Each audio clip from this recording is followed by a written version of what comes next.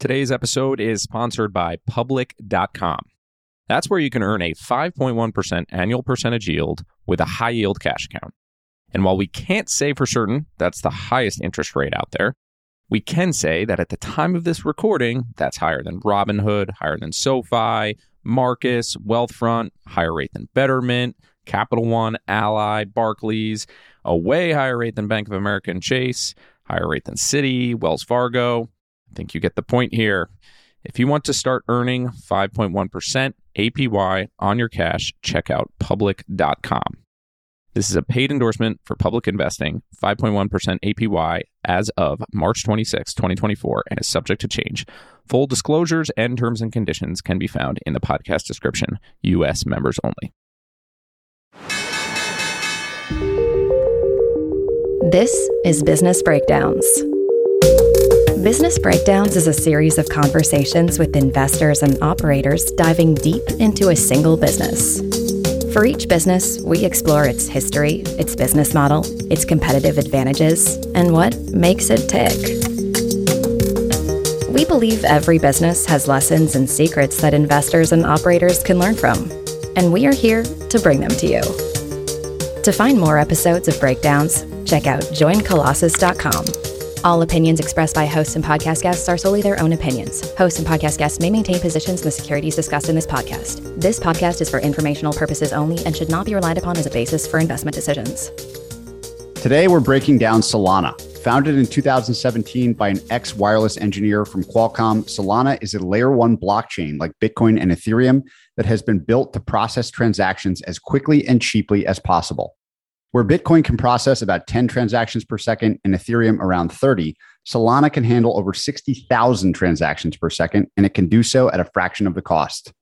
Unsurprisingly, Solana's network has attracted huge interest from developers, users, and investors alike over the last year.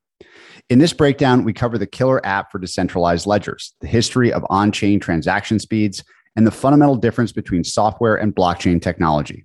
We then delve into the architecture that has enabled Solana's speed unlock and look at the platform's potential to become a huge piece of the world's financial infrastructure. To help me break down Solana, I'm joined by Kyle Samani, co-founder and managing partner at Multicoin Capital. So Kyle, while this is going to be a breakdown on Solana specifically, on which I think you're one of the great experts and someone who can explain it in ways that I think everyone listening will understand, I think it's probably necessary to take a step back from Solana and first frame how you view the opportunity or the landscape in blockchain technology, generally speaking. And maybe the first question I'll ask is, what do you think the killer app of decentralized ledgers or blockchains is, given that so many people think it's Bitcoin, it's this kind of new non-sovereign money? I think you have a different take. So maybe just frame the entire conversation by what the huge opportunity is here, and then we'll get more specifically into Solana. The history of the crypto ecosystem, like all things, is kind of path dependent, and there's different cultural movements kind of that have bubbled up to the top of it at different points in time. Bitcoin was founded in 2009. Satoshi, I don't think, had a strong view of what Bitcoin should be or what it could do, but he made something that was a breakthrough in a number of ways. Ethereum took a lot of those same ideas and just said, hey, just make it a little bit more programmable. But there was no real plan for how to make it large scale. And certainly, again, even if you go look at Vitalik's first introduction of Ethereum, which was in January 2014 at the Miami keynote, it's about a 17-minute video. And you can tell he has no idea what this thing is useful for. He vaguely alludes to like a couple of DeFi concepts in the video, but can't coherently articulate what DeFi is or why it should matter. And the most important thing I would think we as an industry have learned really since the last 5 years or so is that the killer app for blockchains is DeFi. And I think you should probably interpret DeFi as broadly as possible. That means recreating existing financial contracts for trading spot assets, derivatives, options, interest rates, whatever. Certainly in this kind of new paradigm where you get auditability and composability and it's instant settlement, all those things are obvious. But I think the other implication of DeFi is then, can you take financial concepts and inject them into new places that haven't really traditionally had financial concepts in them? You're just now starting to see this in a little bit with NFTs and people starting to play with fractionalizing NFTs. You look at this loot game thing that just came out a few weeks ago, and you can see we're kind of at the tip of the iceberg of a lot of that stuff happening. I think if you add social tokens kind of onto that and then combine NFTs and social tokens, this is like a very ripe design space to do a lot of interesting new forms of capital formation, community engagement, creator monetization, all those things. But again, all of these are still kind of finance-centric concepts. And so kind of the conclusion I came to internally probably about a year ago was that what if you reframe the point of blockchains not as non-sovereign money that happens to be programmable, which is what Ethereum launched as, but what if you instead reframe blockchains as the best conceivable DeFi system that happens to have non-sovereign monetary properties to it? If you reframe the question that way, then the right design fundamentally probably is not something that looks like Bitcoin, but is something that is written from the ground up to really be finance native. And that probably means a few things. One, it means you need to have as low of latency as possible, because anything in finance that has derivatives means you have leverage. If you have leverage, you have risk of blowouts. And if you have risk of blowouts, you need to have low latency, you need to have high throughput so that you can manage liquidations and risk in the system. The other thing that probably means is you want to have super high performance programming languages and look at kind of where all HFT is written at the kind of bleeding edge of high performance real-time systems. And you want to be writing in those languages to just have optimized performance in every way. There's some other implications as well, but those are, like, broadly speaking, kind of the two obvious ones. Maybe just one click deeper on the notion of DeFi as the North Star for crypto systems rather than non-sovereign money, right? Like very, very, very big change from, I think, what most people just starting to get familiar with this system would describe crypto as. They'd probably go straight to Bitcoin. But maybe this is the right time to compare sequentially actually what is happening here. Like, this is just a database and it's just a record of who owns what, whether it's Bitcoin or Solana or ETH or whatever. And there are really clever mechanisms for the world to all agree without any centralized authority on who owns what inside the ledger. And transactions per second maybe is one interesting data point to talk about from Bitcoin to ETH to something like Solana, given the frame that you just gave us. If all we're trying to do is change the state of that underlying database or ledger, and maybe just tell the transactions per second story, starting with Bitcoin all the way through where we are today and why you think that's interesting. Bitcoin launched 2009. Satoshi, I believe it was 2010. Some people were like spamming the Bitcoin network or something. And in order to prevent the system getting overflooded with too many messages bouncing between the computers, Satoshi just like put in a very, very rudimentary fix, which is he just like added a few lines of code and said, blocks cannot be bigger than 1 megabyte. Super arbitrary determination. He definitely didn't consult with anyone publicly about it. My guess is he didn't spend more than 10 seconds thinking about it and just put something in there with an expectation that he would change it later. Unfortunately, by putting that 1 megabyte cap in there, that set a hard cap on the ceiling of Bitcoin at about 7 or so transactions per second, maybe 10, somewhere in that range. My guess is if he thought that that was going to persist in perpetuity, he probably wouldn't have done that, but he did. And then kind of as the culture of Bitcoin evolved over the next 5 to 7 years, this really becomes apparent in the block size wars, which was 15 to 17 kind of time frame. And ultimately, the side that won was basically the side that said, you can't introduce a hard fork that breaks the rules of the system. And a hard fork would have meant changing that 1 megabyte limit to something else. And that camp kind of won, and whatever Bitcoin is what it is today. The only ways really to scale Bitcoin that have emerged are ways to compress data, so to fit more data into the same amount of space, which the SegWit thing did in 2017. And then the only other way is really like off-chain transactions, meaning like Lightning, which has not grown very effectively. People have been trying to operate within those constraints for the last 5-6 years, and I'm extremely disappointed, I think, with the aggregate result of that. Not to say there hasn't been no gains, but it's like a 3x gain in 6 years is like, by software standard, pretty bad. Ethereum launched with the same basic proof of work model as Bitcoin for consensus. And then the programming model is pretty different, actually. One of the big things the Ethereum people did not think too hard about that's really creating a source of a lot of problems today is parallelism. In Ethereum, you have this basic problem of, right, you've got all these people all over the world sending transactions to update the state of the system, right? Move money from point A to point B, do this trade, whatever it is. The vast majority of transactions that probably happen within a block, whether a block is milliseconds or even whether it's 15 seconds, or even probably whether it's a minute, probably don't have dependencies on one another. So like a simple example would be if your account balance is 0 and you want to send money to Bob, but I need to send money to you first, then there's obviously some dependencies there for that to happen. So chronology does matter. But if you think about most things that happen in the world, at least within the context of 10 seconds or even a minute, probably don't have very many dependencies. You can just make the payment between people. And so the unfortunate thing for Ethereum is the way that the Ethereum virtual machine is designed, they never really tried to deal with transaction parallelism. The challenge here, just in kind of basic computer science problem terms, is you have two people sending a transaction to the system. There's a pretty high probability those transactions don't write to the same piece of the global state at the same time, but you have no 100% guarantee that they won't. And so you need to make sure they don't overlap with each other, because if they do, then you need to figure out which one to execute first. And this has been a basic problem in computer science for 30 or 40 years. Basically, the only solution is to know which parts of the state it's going to touch before you execute it. And then if you see overlaps in what you're going to touch, then you run them serially. Otherwise, you can run them in parallel. Pretty intuitive, not too hard to reason about that in abstract terms. Implementing that in operating systems and such is just mechanically a lot of work. And Ethereum just didn't do it.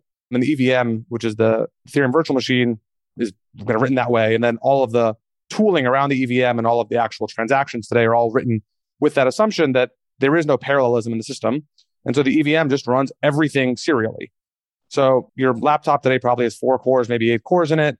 Your graphics card has probably 1,000 cores in it, maybe 4,000 cores. And you're only taking advantage of 1 core because you're just running everything serially.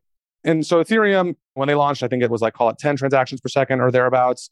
They've increased the gas limit a few times, which is kind of a very simple way of increasing the throughput. They've got it to call it 30 or so transactions per second by doing that. But there's been real major breakthroughs in the core system. Solana's, if you look at all of the kind of next-gen chains, people have tried to solve this problem. The only one that's really attempting to do intra-shard parallelism is Solana. And this is, if you look at why, it's look at Anatoly's background. He did chip design at Qualcomm for a long time, did high-performance systems at Dropbox and some other OS places. And his whole life he spent saying, how do I take an existing piece of hardware and make it go as fast as possible? That's what he's done for 20 years. And he's looked at, a modern computer and said, okay, how do I make a network of computers all over the world that don't trust each other to just go as fast as humanly possible? The key to that unlock is parallelism. And so Solana runs transactions natively on graphics cards. Modern NVIDIA cards have, call it 4,000 cores. I think the next ones coming up have 8,000. You can obviously then run 8,000 jobs in parallel. The key, obviously, to be able to do that is each transaction header needs to specify what part of the global state it is going to touch. And so long as the header states that, then the system can line everything up and say, okay, these things aren't going to interfere with each other. So run them all parallel. And anything that has dependencies, you run serially. There's some other approaches to thinking about parallelism that other teams have taken, the most notable of which is sharding. And Ethereum, Polkadot, Avalanche, Near, and perhaps others are all doing and Cosmos are all doing various forms of sharding. What sharding gives you is you get parallelism where you get one thread per shard. So you get parallelism in the sense that each shard gives you a new lane to move forward. If you need to communicate between the shards, there's a lot of latency and a lot of additional gas cost in doing so. So kind of the key questions I think about scaling these systems is, can you scale a shard? If you can't scale a single shard, how few shards can you get away with, on a global scale, to minimize all of the additional latency costs and gas costs that come from cross-shard stuff? That's kind of the basic framework to think. And today Solana runs at call it 50,000 or so transactions per second. So the difference from 7 to 30 to 50,000 is pretty intense. And I want to make sure we keep framing why the technical stuff matters back to the actual use case and what's important. And so there's a couple other just simple concepts that I want to suss out before we go deeper into how this all works and why it's so interesting. The first thing are some key aspects of just blockchains generally that people seem to care about. One is how scalable they are, one is how secure they are, and one's how decentralized they are. And you said early on that DeFi is the killer North Star, the killer app for blockchains. Maybe we'll start with decentralization. If the goal here is just to get really reliable, super fast, programmable transactions, why does decentralization matter at all? Why couldn't just a company start and just say, we're just going to be the trusted source of this thing, and then everyone builds on top of that, rather than try to make it something that is fully decentralized? Walk us through, you've talked about scalability a bit already, we'll talk about security too, but decentralization seems like really a key thing to hone in on here.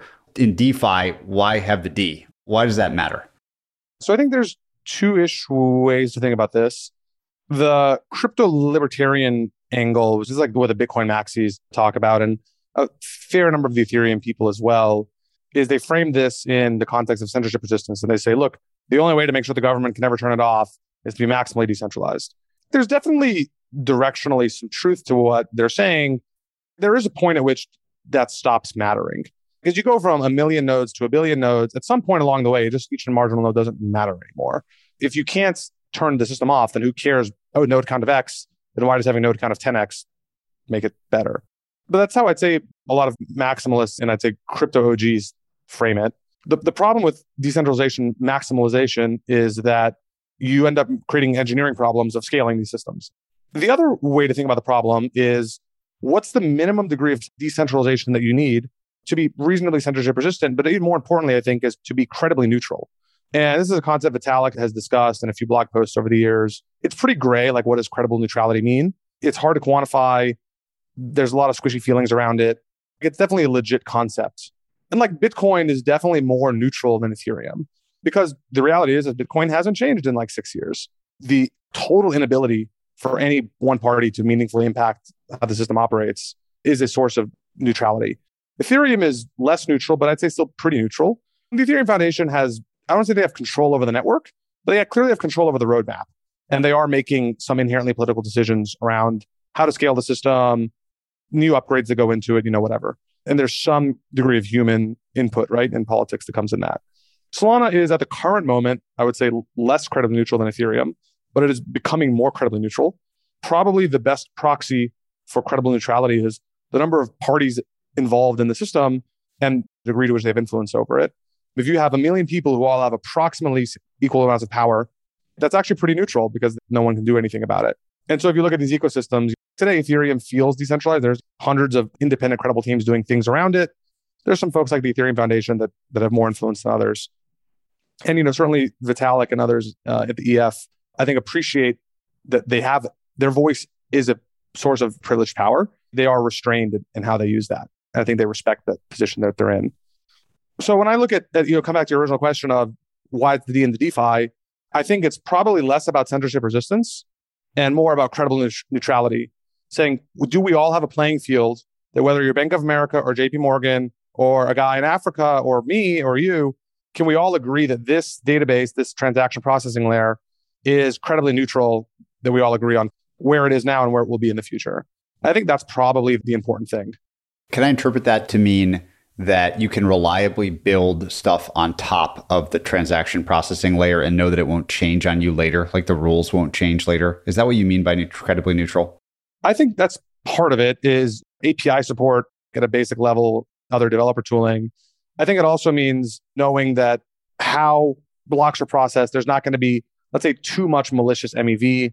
I know that's a kind of a technical thing, but not too much malicious MEV. Knowing that someone can't change the monetary policy of the base system is certainly a pretty important source of it.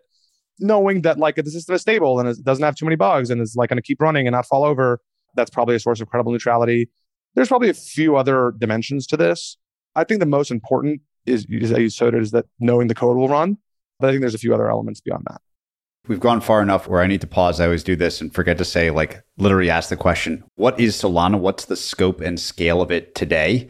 And just describe how it relates to some of these other things. We sprinkled these in so far, but maybe just to level set before I go off on more sidewinders, just literally, what is Solana? Where did it come from? And why is it interesting to you? Solana is a blockchain that launched in March of 2020, founded kind of late 17, early 18, is a programmable blockchain. So third parties can write code for it like you can for Ethereum or Avalanche or some of these other systems as well. Bitcoin notably does not really have smart contracts. It's programmable, but in a very, very limited way. Solana is fully programmable in the way Ethereum is. But the big difference with Solana is that from inception, the system was written to go as fast as possible. The way I think about it is, look, computers have aggregate processing ability of X. By introducing bandwidth communications between a group of nodes all over the world that don't trust each other, you are introducing some overhead on X. Your net performance is less than X. Solana's goal is to get as close to X as possible. If you look at Ethereum today, it's probably like 0.01X, maybe lower than that, and Bitcoin is 100th or 1,000th of that. Solana is really trying to get to X.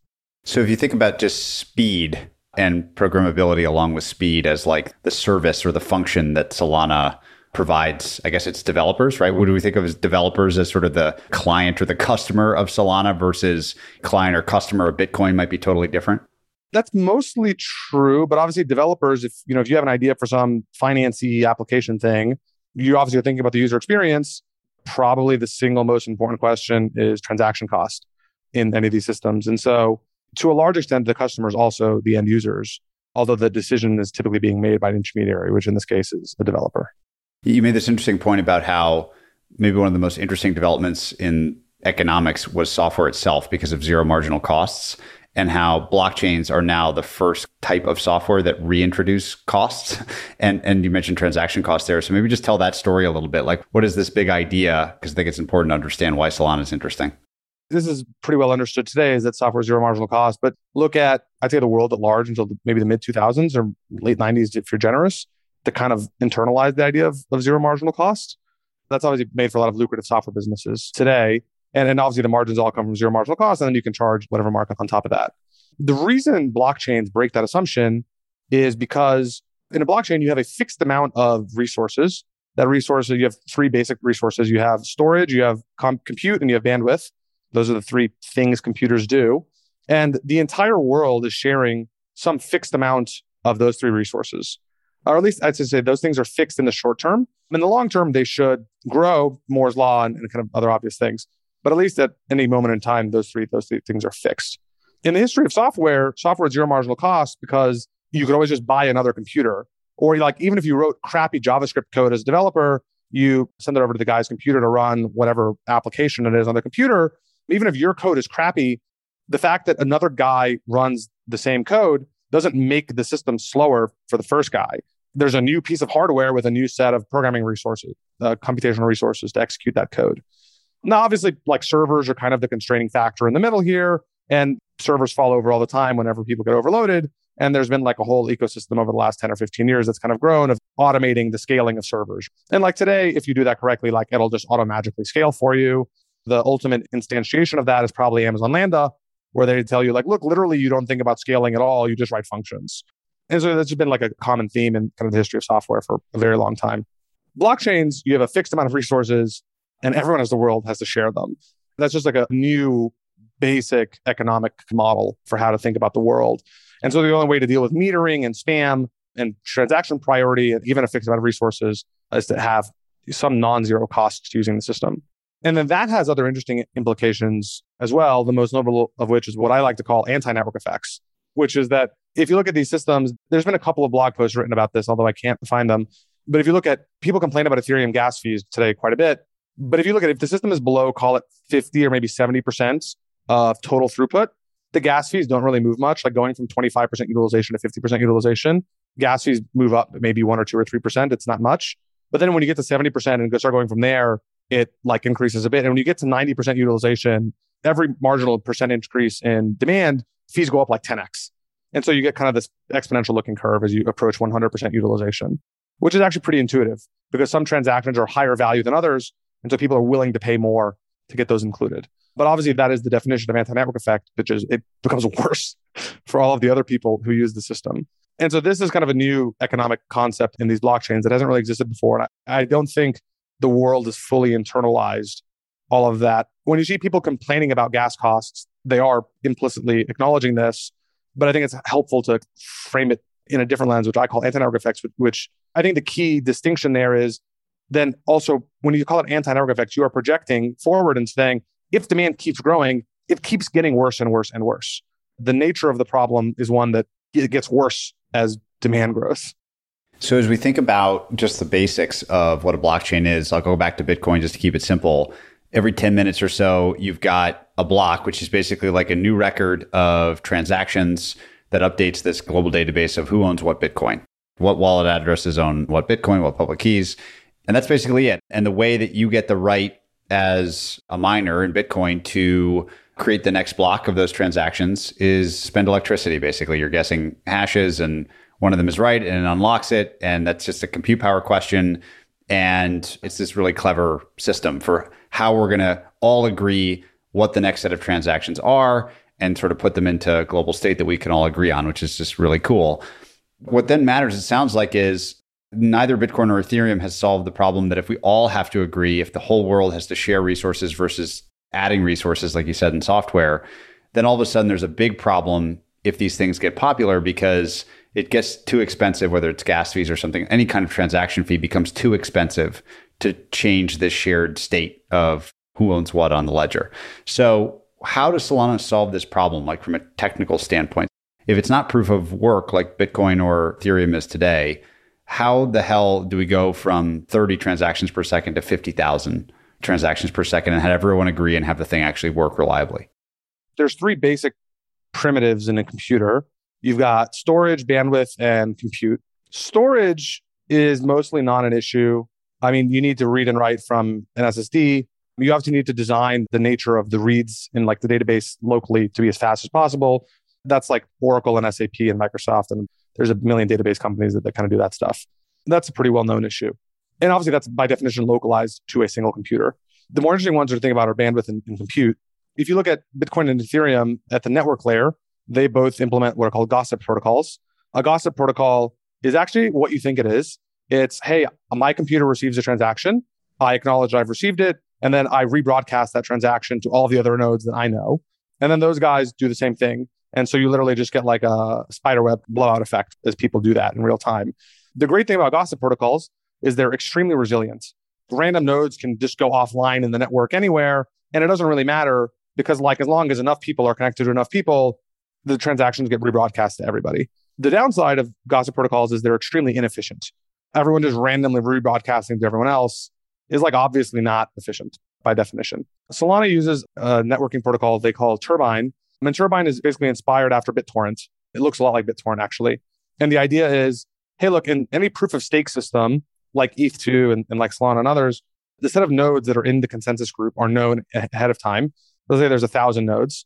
If node one, number one, receives a transaction from a user, then they basically, instead of rebroadcasting that randomly to the 1,000 nodes, they rebroadcast that to nodes 2 and 3, then rebroadcast that to nodes 4 and 5. Meanwhile, that's going in an exponential curve to a known set of nodes within kind of a hierarchy. And then meanwhile, you'll also, that node will send the transaction to node number 1,000. Number 1,000 will send it to node 999 and 98. And then those guys also live within this hierarchy. And so there's actually a hierarchical relationship of all of these nodes, and they all know where they are in the hierarchy relative to the other nodes. I don't mean hierarchy meaning control. It's not that any node controls the other. It's just simply ordering, so that you can most effectively rebroadcast data between all of the nodes as fast as possible. The mechanism they use here is just log2. This is a very common thing in computer science and searching algorithms and data broadcasting algorithms. BitTorrent looks a lot like this as well. And so they just took that basic methodology and applied it here. And it's known to be kind of the fastest way to propagate data, a whole bunch of nodes. So they implemented that. The other basic limitation you have to deal with is compute. And by far the most important variable here is serial compute versus parallelism. You just get 1,000x plus gains from that. The other important thing about serial versus parallelism is to not only look at where the world is today, but also then think about what's happened in the last 10 years of silicon and what's going to happen in the next 10 years of silicon. If you think back to the late 90s, early 2000s, computers, the clock speed was improving at a really fast rate. And this kind of peaked, I think like the Pentium 4, which was like early 2000s, was kind of the peak of the clock speed wars. I mean, it got up to about 4 gigahertz, maybe 4.5 gigahertz or thereabouts. And then they like stopped getting faster, call it around 2005. If you want to be generous, let's say 2008. And if you look at just go look at laptop reviews or desktop reviews for the last 12 years, you notice is that the headline clock speed has not increased at all. The reason it hasn't increased is because heat dissipation, or I should say heat creation, and therefore the need for heat dissipation increases super linearly with clock speed. I'm not like close enough to silicon to explain to you why that's the case, but just like as the transistors switch faster and faster, the heat becomes the problem. And so basically fans computers, so desktops primarily and laptops to a lesser degree, kind of have topped out at about 3.5 or 4 gigahertz or so. And then if you look at fanless devices, so notably your phone and like your iPad, those have capped out at, call it 2, maybe 2.5 gigahertz. They just don't go any higher than that because you have heat problems. And that's been true for like a decade, if not longer. Where have all the gains come from in computes? They've come from making each process cycle a little faster. There's been some gains there, but certainly nothing close to Moore's law. They've come from parallelism, which has been huge, and modern cards are massively parallel. And then they've come from chip specialization. So like if you look at your iPhone, for example, your iPhone system on a chip has like 100 different sub processors on it that like do camera stuff and video stuff and microphones and whatever. When we think about the next 10 years of compute, These are not really specialized compute functions, not like camera functions or video functions. The most generalizable way to think about scaling that is just parallelism, because as you increase the number of cores at a fixed clock speed, the heat creation doesn't increase super linearly. And so we've been able to scale parallel. That's exactly what Solana does. And that's how it gets this massive gain relative to its predecessors. But then more importantly, it also then gives you a forecastable path on which, if you're writing code today, you can say, look, in 5 years' time, in 10 years' time, I can reasonably believe aggregate throughput will be 10x or 100x or 1000x, whatever, based on current trajectories of how silicon is working. There's a lot of great stories about, I think probably the most famous story like this is Netflix, where Reed Hastings wanted to do streaming, at the time of starting, but knew that the bandwidth wasn't there. And they were able to do the math in 2002 or whatever, and sort of calculated oh, okay, bandwidth is getting there. We can do the streaming thing. I think they look at this as kind of a similar type of problem space. This is really fascinating. If we think about Solana as the one blockchain that is sort of riding this updated Moore's law, which now I understand is being driven not by single threaded advances, but by parallel advances. So we know a couple things. Solana already is way faster because it can take advantage of parallelism, but also it gets to ride that wave. So with ones that are relying on serial, single-threaded improvement like Bitcoin or Ethereum, maybe the scalability is going to go up, but you just can't be confident that it will. So there's sort of like a future proof that Solana has. It begs the question just one more time, and I may just have missed in clicking for me earlier, but since this is so critical, it's like the key advantage. I want to make sure I understand why Solana is able to take advantage of parallelism while the others are not. So what about the system? Is it proof of history? Maybe it's time to explain that. Why is this possible in this one instance when it's not in the others? So this is just a function of designing an execution layer for writing code that has nothing to do with consensus algorithms or proof of history. It's harder to build systems that support parallel transaction processing, right? Like, remember Intel launched the Core 2 Duo, the first dual core computers, and then the Athlons at probably 06, 07 timeframe, maybe 08, right around then. And it took 3 or 4 years for Microsoft and Apple to get Windows upgraded and Mac upgraded to support that. It was just really hard, sort of low-level resource management problems and stuff for all of these things. Today, those are all solved problems, but it just took a really long time, and it was just really hard and painful. And there's just not that many engineers in the world that know all that stuff. The easy thing to do is just write everything to run serially.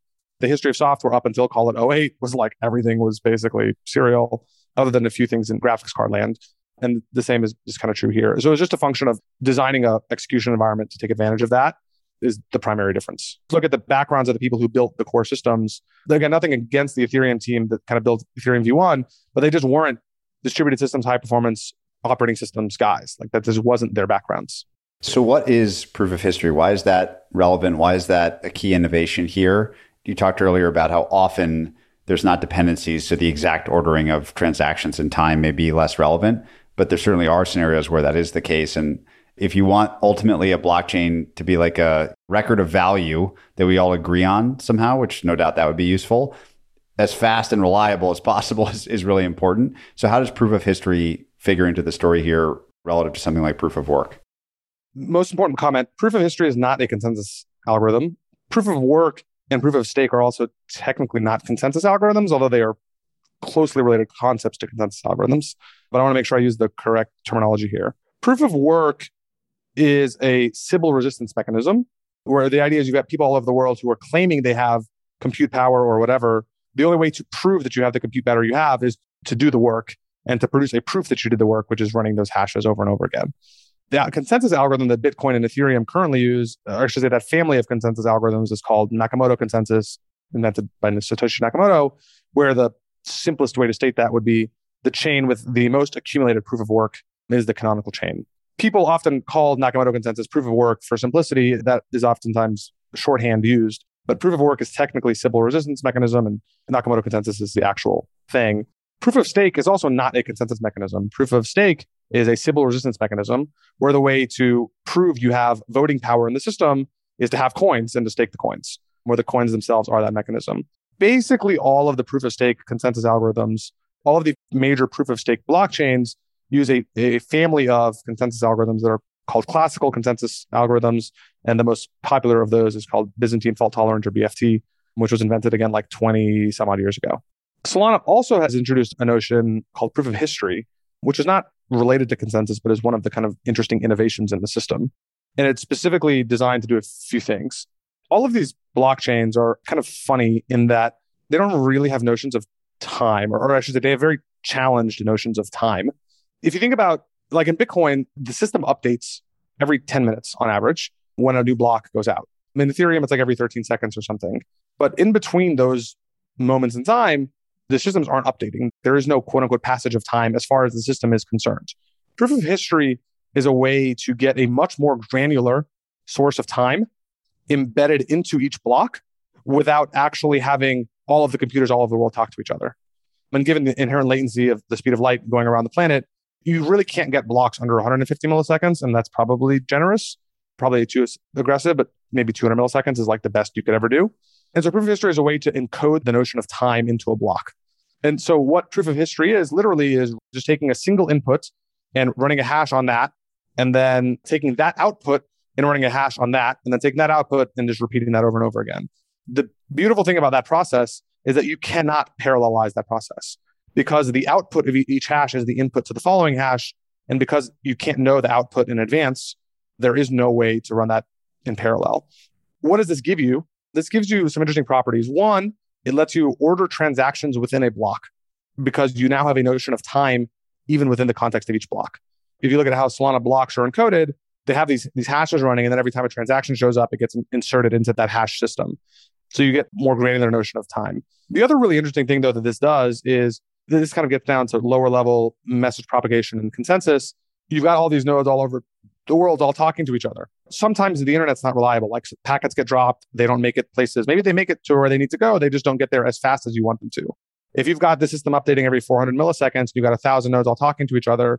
In order to finalize a block in proof of stake systems, you have to have 2/3 of the stake agree on the current state of the system. It's quite frankly not ever going to happen that you're going to get 1,000 nodes to all agree on the system every 400 milliseconds as it's updating in real time. You have to have happen in these systems is you have to have the ability to say, look, this block has happened, this 400 milliseconds has passed, we're going to move on to the next 400 millisecond period, but we all haven't actually finalized the last block, but we all need to know the system is going to keep moving forward anyways.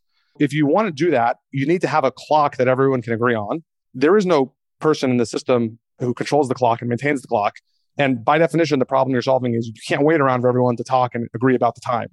So how do you do that? And that's kind of what proof of history is. And so the idea with proof of history is everyone is maintaining their own clock, running those hashes.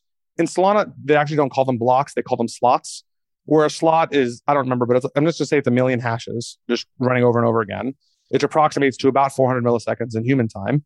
And the idea is everyone around the world who's running Solana knows that every 1 million hashes, the system rotates to the next person.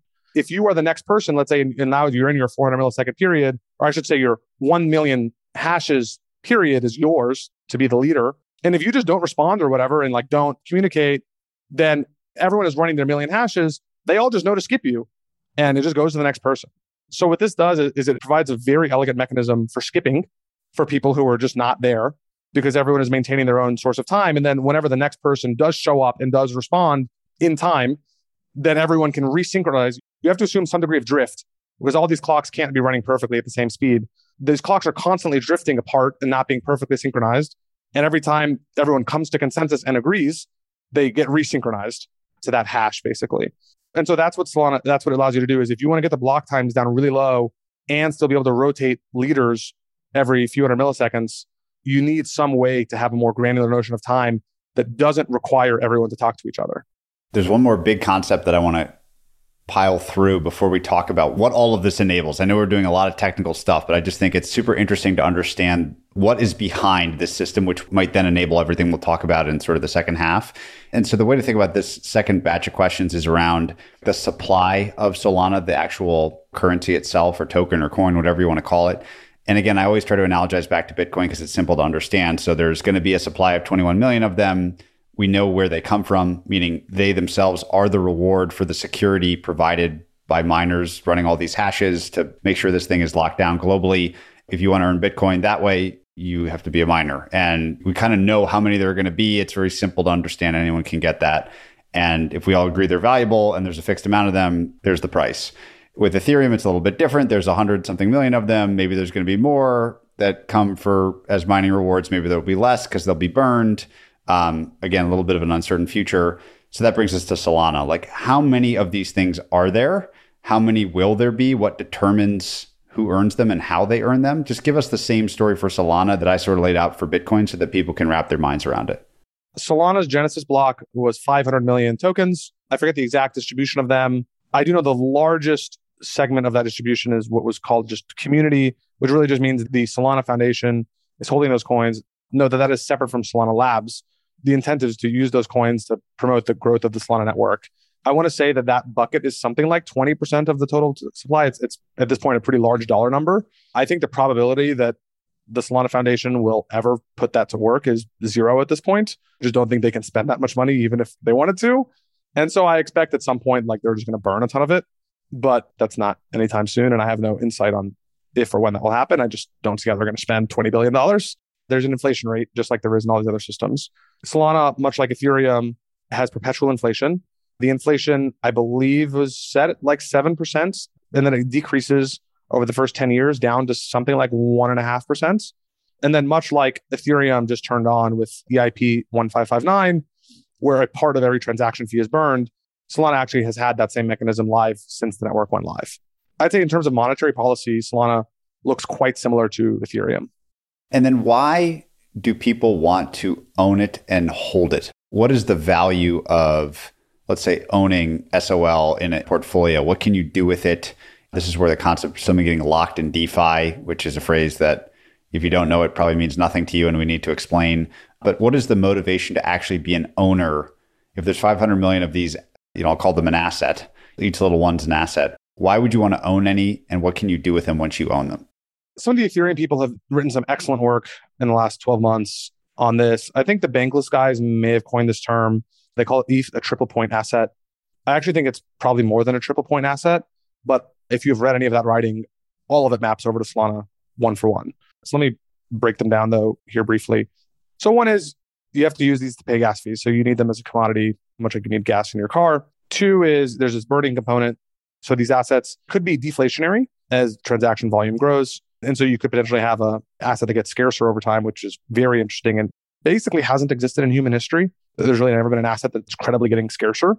ETH nor Solana are there today because the demand is not consistently high enough to sustain that, but it's at least plausible that we have that kind of an asset. Three is a very trust minimized source of collateral you can take with you anywhere in the world, and then you can lever it up and do other things with it, which is interesting.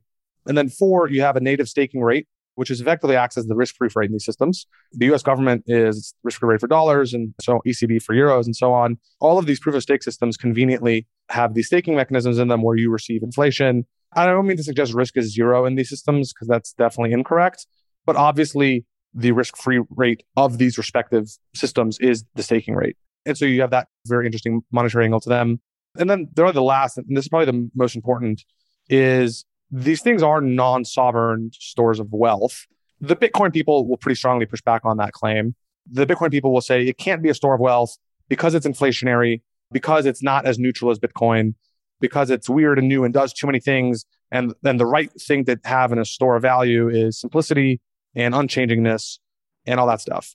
They're not wrong in making those claims. But I think the problem with that kind of worldview is it's just fundamentally a backwards facing view of the world, saying, well, the best store of value was gold. Therefore, the digital version must look as close to gold as possible.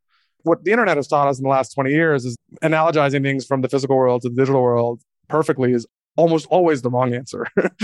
And I'd say my optimistic view of these things is, if you look at so you look at just global asset around the world, gold is like about 10 trillion or something. And like all of the other wealth in the world, other than a few other commodities, is more or less productive assets, right? So debt, equity, and real estate being the largest asset classes, those account for, 800 trillion, 900 trillion of wealth around the world, something like that. Pretty obviously, the world likes productive assets, and pretty obviously, the world doesn't really like non-productive assets, and like by like a factor of 100 to 1. And I think the other thing is if you assume we're in a world in 5 to 10 years from now in which there are 1 billion people using one of these platforms, and it's got DeFi and social tokens and NFTs and games and whatever, all this stuff, and you've got Bitcoin, and it's like, look, man, there's like 300,000 transactions per day. It's like a settlement layer because you move it between Coinbase and Binance and the ECB and the Fed. It's a settlement layer thing.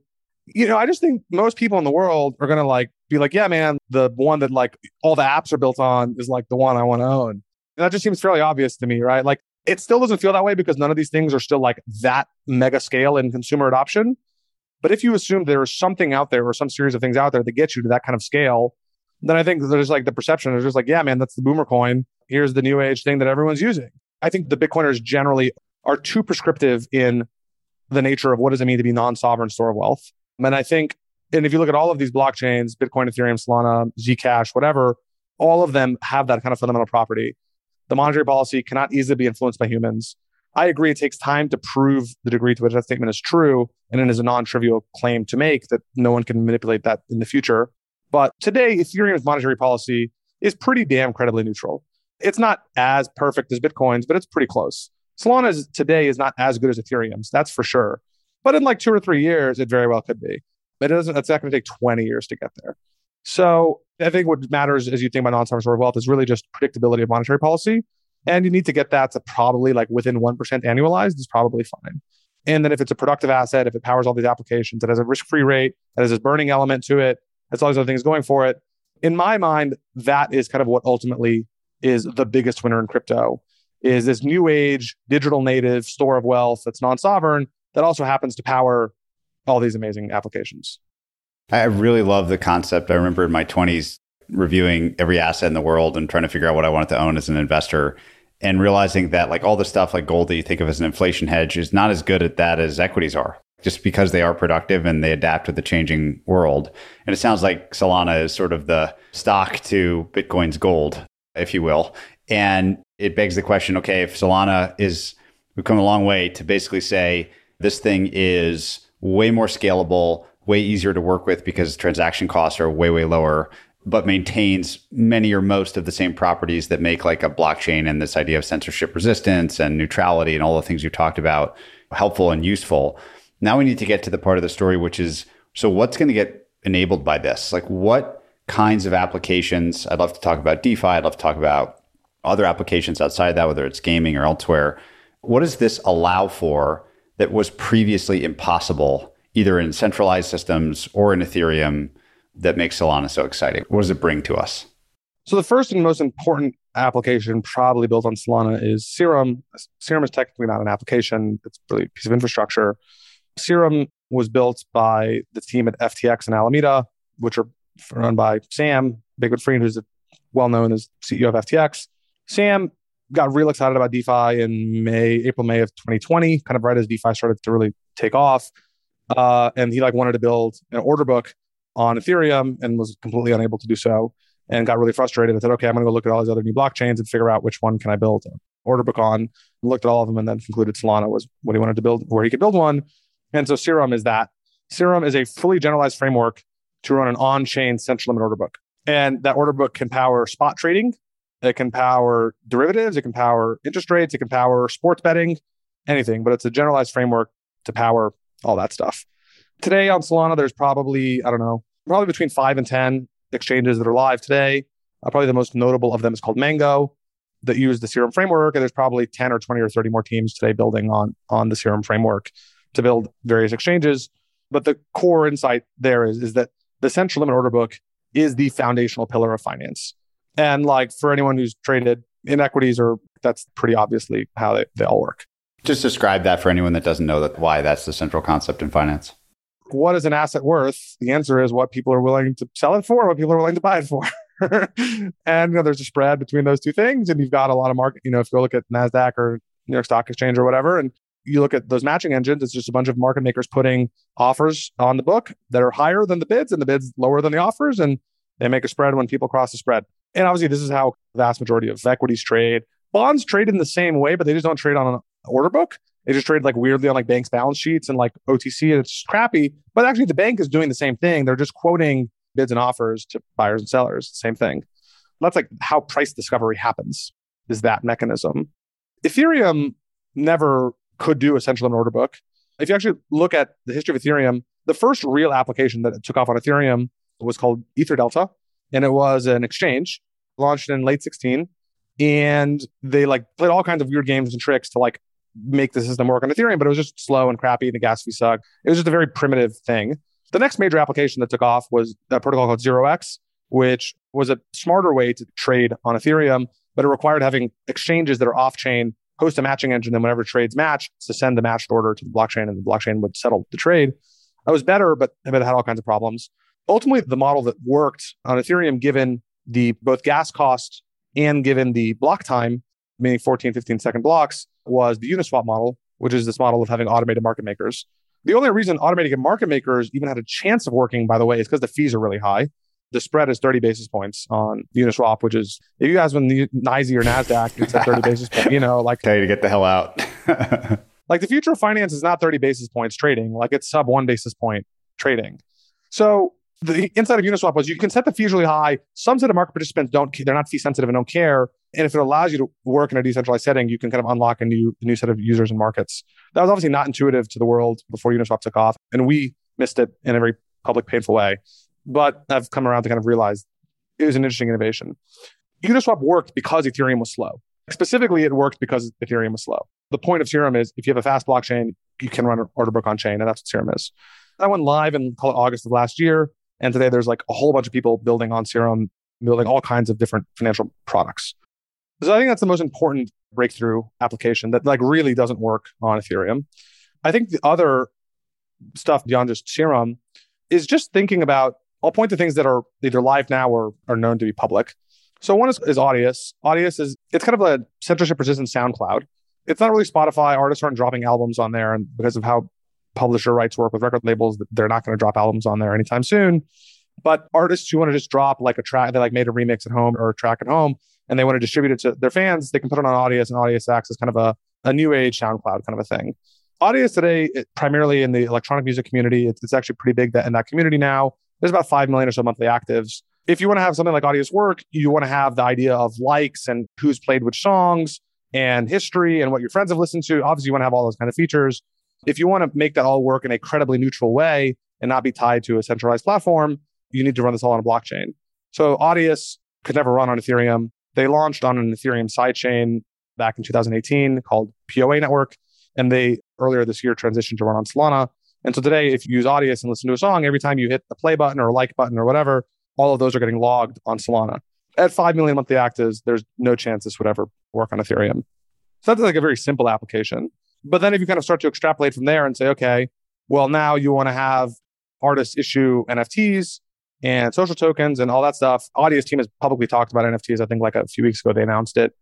But you can imagine, artists who have millions of fans, you can imagine they're all going to spam this. You do an NFT drop or something, you're going to have thousands of people, if not tens of thousands of people hitting the system all at the same time. You're just going to need throughput to support these kinds of use cases. If you think a little bigger than that, I think a really exciting idea is kind of looking at games. There's a game that's been announced for Solana called Star Atlas. The token just launched a few weeks ago.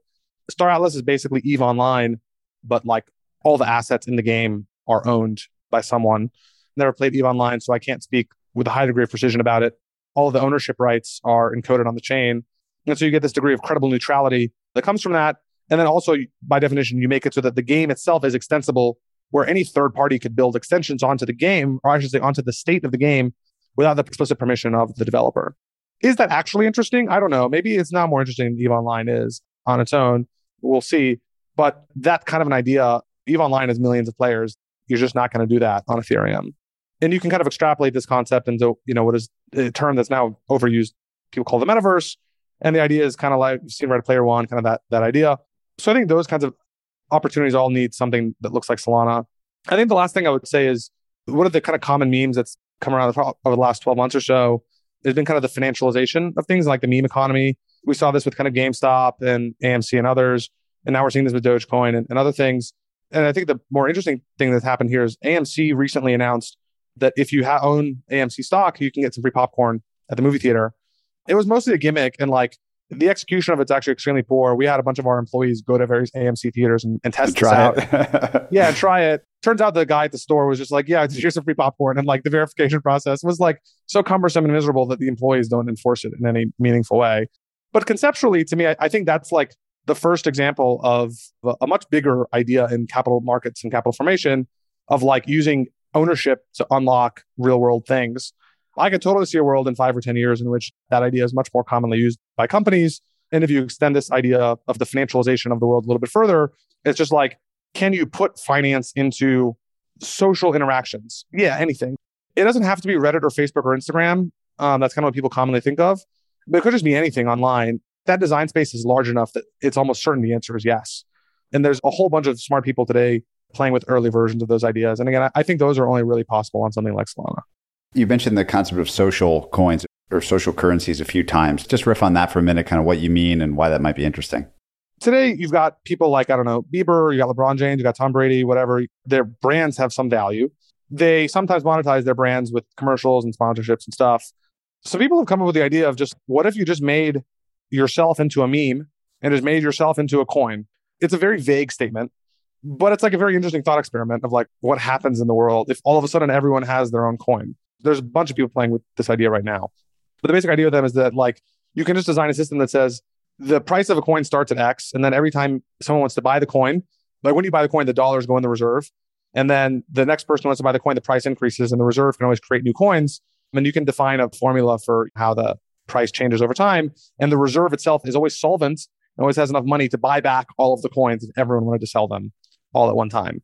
So you have basically just a programmatic market maker that operates on some defined formula. And so the idea is you make it trivial for anyone to issue a coin. You have inherent liquidity and a market maker built into the system based on these concepts. Like, what do people do with them? What's nice is if you put this on a blockchain, you can also tie this programmatically to future monetization. So you could say, I'm an artist. Hey, I'm going to give away if you own my coin, 10% of the revenues from all my artwork sales are going to flow into buying my coin, right? And you can literally prove that programmatically on chain. That's like a very simplistic way to do it, but like you can do stuff with that. There's obviously a lot of opportunity for fan clubs and community engagement and join my Discord and those kinds of things. There's opportunities for, hey, get at the top of the list for my next concert. I could totally see creators collaborating and saying, for example, look at like these TikTok hype houses. If like, imagine if all of those guys have their own coins, they could say, hey, if you own X number of coins for each of the people in the hype house, you can come do a video with us and like be in our TikTok. I can imagine that's going to spawn new sets of creators that will, hype house influencers that'll get born out of that kind of mechanism. It's a new tool for creators to use in their monetization tool belt. Combine this with the intersection of NFTs, whether that means art, whether that means just encoding a video they made, selling it, whatever. But those two things to me seem very naturally to go hand in hand with each other. I think they're going to be very, very widely adopted in the next 5 years, primarily by the TikTok, YouTube, Twitch class, and then emanate outwards from there. How do you think about regulation in all of this? So some of the things you mentioned, like tying future value into a treasury or something, starts to sound very security-esque. And whether or not something is a security is a critical binary for the pace of innovation, what's allowed, what's not. Obviously, most regulation exists for reasons, even if it gets out of hand. How do you think about regulation and the security problem in the entire Solana ecosystem? This is not really a Solana-specific question. This is an industry question. One outcome is this doesn't happen in the United States and it only happens elsewhere. And that's a really sad outcome, but is a very real possibility. I'd say that's probably the base case right now. I'd say most people in the industry are operating under. There's another case that this becomes so widespread and so popular so quickly among so many young people that don't care that the SEC is forced to kind of reconcile it. This actually already kind of happened with ICOs and DeFi. The number of ICOs and DeFi was like, there was like, 100 or something DeFi protocols that matter, but there weren't a million DeFi protocols that matter. If this takes off and it takes off in the right ways, you could totally see enormous number of 25 and under creators doing these things in like a matter of 30 days. It could be a crazy new thing. And if it happens that quickly and they all just don't care, you're all protected by the masses. So that could happen. I'm not suggesting that should happen, but it seems pretty possible. A third is just that it kind of happens slowly and the SEC finds it to be okay and gives you some safe harbor. I say that's a pretty unlikely, at least under a Democratic administration, but you never know. So I think those are the three most probable ways this plays out. The thing is the temptation for creators to experiment here is going to be too high. I think they all know that they're under monetizing. And so I do think that given that reality, it has to happen. It's just a question of, does it happen here or does it happen elsewhere? And then if it happens here, exactly how does it happen? Back to Solana, if we start to think about the future and there's just obvious difference between what it can do and what it enables in others, nothing's going to stay static. I'm sure other layer one blockchains will emerge. How do you think about, I guess this is a Solana specific and a general question, how do you think about competition you're an investor. You're first and foremost putting capital into projects, whether those be currency projects or companies or whatever. As an investor, how do you think about the future of competition to Solana or other layer one blockchains, generally speaking, given that innovation keeps moving? And we might be saying the same thing about Solana today on some dimension I can't think of right now that makes it look childlike, like Bitcoin looks childlike relative to Solana. There's known risks and there's unknown risks, right? There's known unknowns and unknown unknowns. Unknown unknowns are kind of always the gotchas in the world. Doesn't matter how smart you are. I think the probability as it pertains to layer one blockchains that there are unknown unknowns at this stage is pretty low, like sub 5%. The mechanisms for distributed systems are understood. Cryptography is understood. Programming models and programming languages are understood. I'm not worried about something can always change in computer science, but like, man, it's really hard to reason about that today. There are a handful of known unknowns that are definitely interesting and the ones I think about. If you look at how the alternative mechanisms of scaling, there's like 3-ish ways to scale a blockchain. Then there's like some sub-dimensions within each of those 3, but the 3 are make the system basically just more performant at layer 1, which is what Solana does. And there's a bunch of ways to do that mechanically. And Solana is by far leaned the most into that of all of its peers. The other is sharding. The third is rollups. Let me touch on sharding first before I hit rollups. So sharding versus single shard scaling. My intuition on this is that these things are path dependent. Sharding by definition doesn't make sense until you have maxed out the capacity of a shard. And like we're not close to maxing out the capacity of a shard today. And I have a pretty reasonable path to continue to grow the single shard now in the form of Solana for at least the next few years. I actually am pretty concerned that demand will outstrip supply for Solana by a large factor in the next 5 years. But I also know that the world is path dependent. And so being the thing that can get you to the first 10,000 TPS matters. And then you'll deal with how to get to 1 million TPS after that. But saying you're at 30 and then you're going to get to 1 million, you're not close enough yet to people take you seriously. I find sharding to just be out of order in terms of order of operations. It also just creates a lot of other problems. They're all solvable problems, but just creates annoying problems. Rollups is probably the more interesting thing to think about. The Ethereum people have been talking about rollups for a while. There's 2 flavors of them, optimistic and zero knowledge.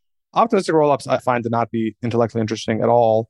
They like get the fees down from like call it $50 to call it $2 on Ethereum. They have absolutely no credible claim of getting the fees down to 10 cents, let alone a fraction of a penny. And today Solana is in the fraction of a penny, like 1,000th of a penny or 100th of a penny or something.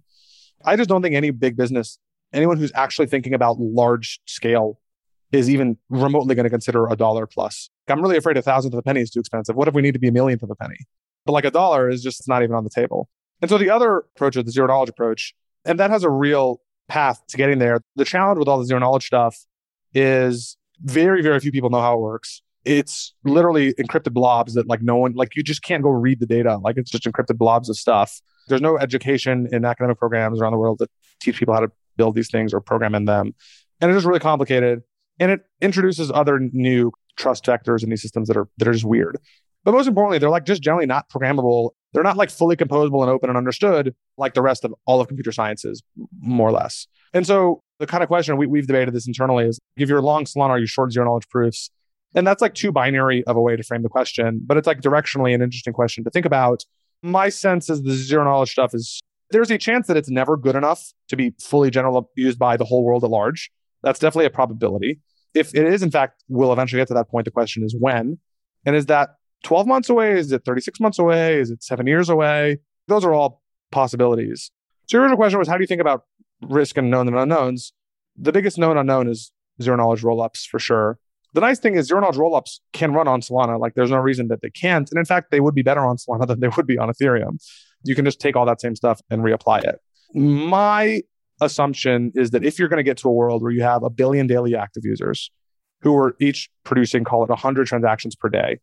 So you've got 100 billion transactions per day going through the system. I think the only way we're going to get there is zero knowledge stuff on top of Solana. That's my mental model of how we get there. And probably the highest probability path you do to get there is you max out Solana layer 1, which has a fair bit of room to run.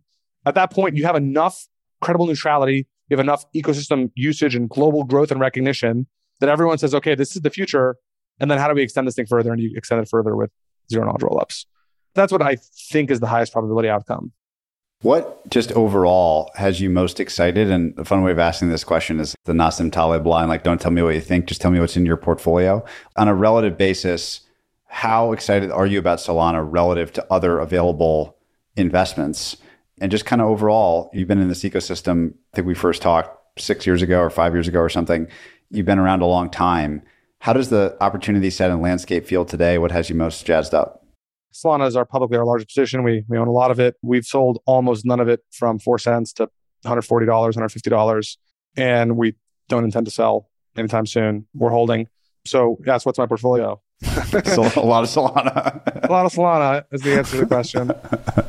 Let me zoom out from there.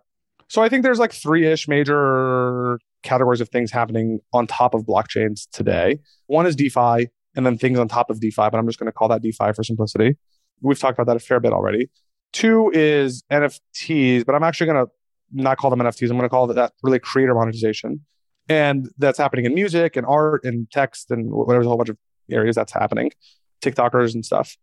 And then 3 is really not talked about at all because it's still almost non-existent. You can just barely start to see it existing now, is reimagining various ecosystems and business models using crypto native assumptions and crypto native forms of capital formation and coordination.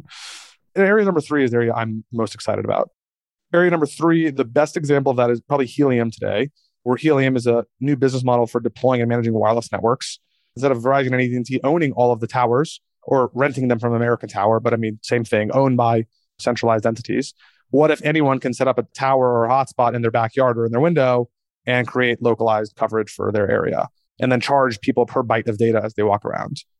And that's like one of those ideas, if you really think about it, it just like obviously makes sense. There's a lot of hard technical problems to solve to make it work. It's just the world should support that model of wireless networks.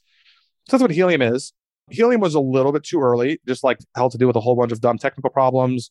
They tried to launch on Ethereum, couldn't do it on Ethereum, built their own blockchain. Unfortunately, they launched before Solana was a thing, and they're now like annoyed that they don't have Solana. It works now and is starting to scale up. We recently led investments in 2 other things that we have not yet announced that look kind of like Helium, where it's the idea of, hey, you need people all over the world who don't trust each other to do something in some sort of coordinated fashion. Can you give them a bunch of tokens, hand them out, and then create some sort of business flywheel around getting people to do stuff? And where the do stuff, the first version of this, by the way, was Bitcoin. The thing is the do stuff was not productive. It was run hashes and mine some coins. It's kind of useless for the world. Helium is the first version where the thing people are doing is value creative. And I think you can do that. I think there's going to be hundreds of new companies and protocols built around this kind of model. And I think once a couple more of these things get some public recognition, reorienting problem spaces in this way, I think that's just going to cause an avalanche of entrepreneurs to like all go and say, okay, I want to like rebuild this sector of this industry and this new model. And the last thing we do in these conversations each time is ask for one lesson in 2 categories. The first is a lesson for other builders or entrepreneurs, and the second is a lesson for investors. So as you think about your experience with Solana, anything going from 4 cents to $140 or whatever it is today is a hell of a journey. What lesson stands out first for builders out there? And it doesn't just need to be in crypto, it could be a general answer. From your journey with Solana, what lesson for builders would you offer? I think it's very important if you were trying to challenge the status quo. In this case, it's like Ethereum, it's kind of the status quo. You actually want to lean into your differences. And so that should be in terms of the messaging. So for example, like starting late 18 through kind of 20, refrain was like, talking about TPS is stupid. It's like bad. And like, why would you want to talk about system performance? It's a blockchain. And that like became the prevailing narrative among crypto people. And then people also said, well, look, if you are going to launch a new thing, you have to support the EVM. You have to be backwards compatible with all of the Ethereum-based coding and applications because the Ethereum ecosystem is so large now and so dominant, you'd be stupid not to. Solana like broke all of those rules. I'm absolutely convinced that was, with a little bit of hindsight now, I think that was the right move. Because by leaning strongly against the status quo, what you end up doing is you become a shelling point for other people out there in the world who may agree with you and don't agree with the masses to then aggregate around the new thing. And you can get the snowball rolling in that new way. Is there a different lesson that you take as an investor, especially given that whether or not your stake's been liquid or not along this way, but it seems like it's one of those examples of if you're going to make your returns as an investor from crazy outlier outcomes, almost the most important thing beyond being in the outlier is being able to hold it and not sell $4. You would have been at 100x or something. And so how do you think about investor lessons from the experience with Solana? Our tokens unlocked January of this year when Solana was called $1.50 or thereabouts. We kind of just continually bought tokens from May of 18 through earlier this year at various prices. I definitely appreciate common thing VC say, which is liquidity is a bug, not a feature. You can't imagine how many excruciating debates we've had internally about selling SOL over the last year. It creates a lot of very, very painful conversations of like, sell, we're not setting profits. And there's just no way around that, unfortunately. We've been fortunate to stuck it out. But yeah, it's just a matter of conviction. And the way we've framed it internally is, can Solana be the most important piece of financial infrastructure in the world in 10 years? And I think today, the probability of that is actually pretty high. I don't think that necessarily, by the way, precludes Ethereum's existence or relevance. Actually, my base case is that they coexist. But I think it can be the most important piece of financial infrastructure in the world. And if you agree with that, or you assign some reasonable probability to that, call it even 10 or 20%, you don't have to assign a 50 or 60% probability to that. But if you do, then is it still worth holding at the current price? Is that still EV positive? And like, it's obviously wildly EV positive. We continue to take that framing and believe in EV and hold on. I'm realizing at the end that we spent all this time talking about Solana and really didn't talk about the team or the structure of the thing itself. Is there anything there in closing as the last question that you think is critical for listeners to understand about who is behind this project and who will drive it forward? Yeah. So again, this is one of those things where lean into your differences and don't necessarily do what is common refrain is important. The Ethereum Foundation has been very hands-off as it pertains to ecosystem development. I would argue to like in a very value destructive way relative to what Ethereum could otherwise have been, where they've basically built no infrastructure around Ethereum. They have basically underpay or don't pay core developers at all. Their view is community. And there was some value to that. I don't want to harp against everything they've said is wrong, but they've really taken that to an extreme and have maintained that position since launching Ethereum in 2015.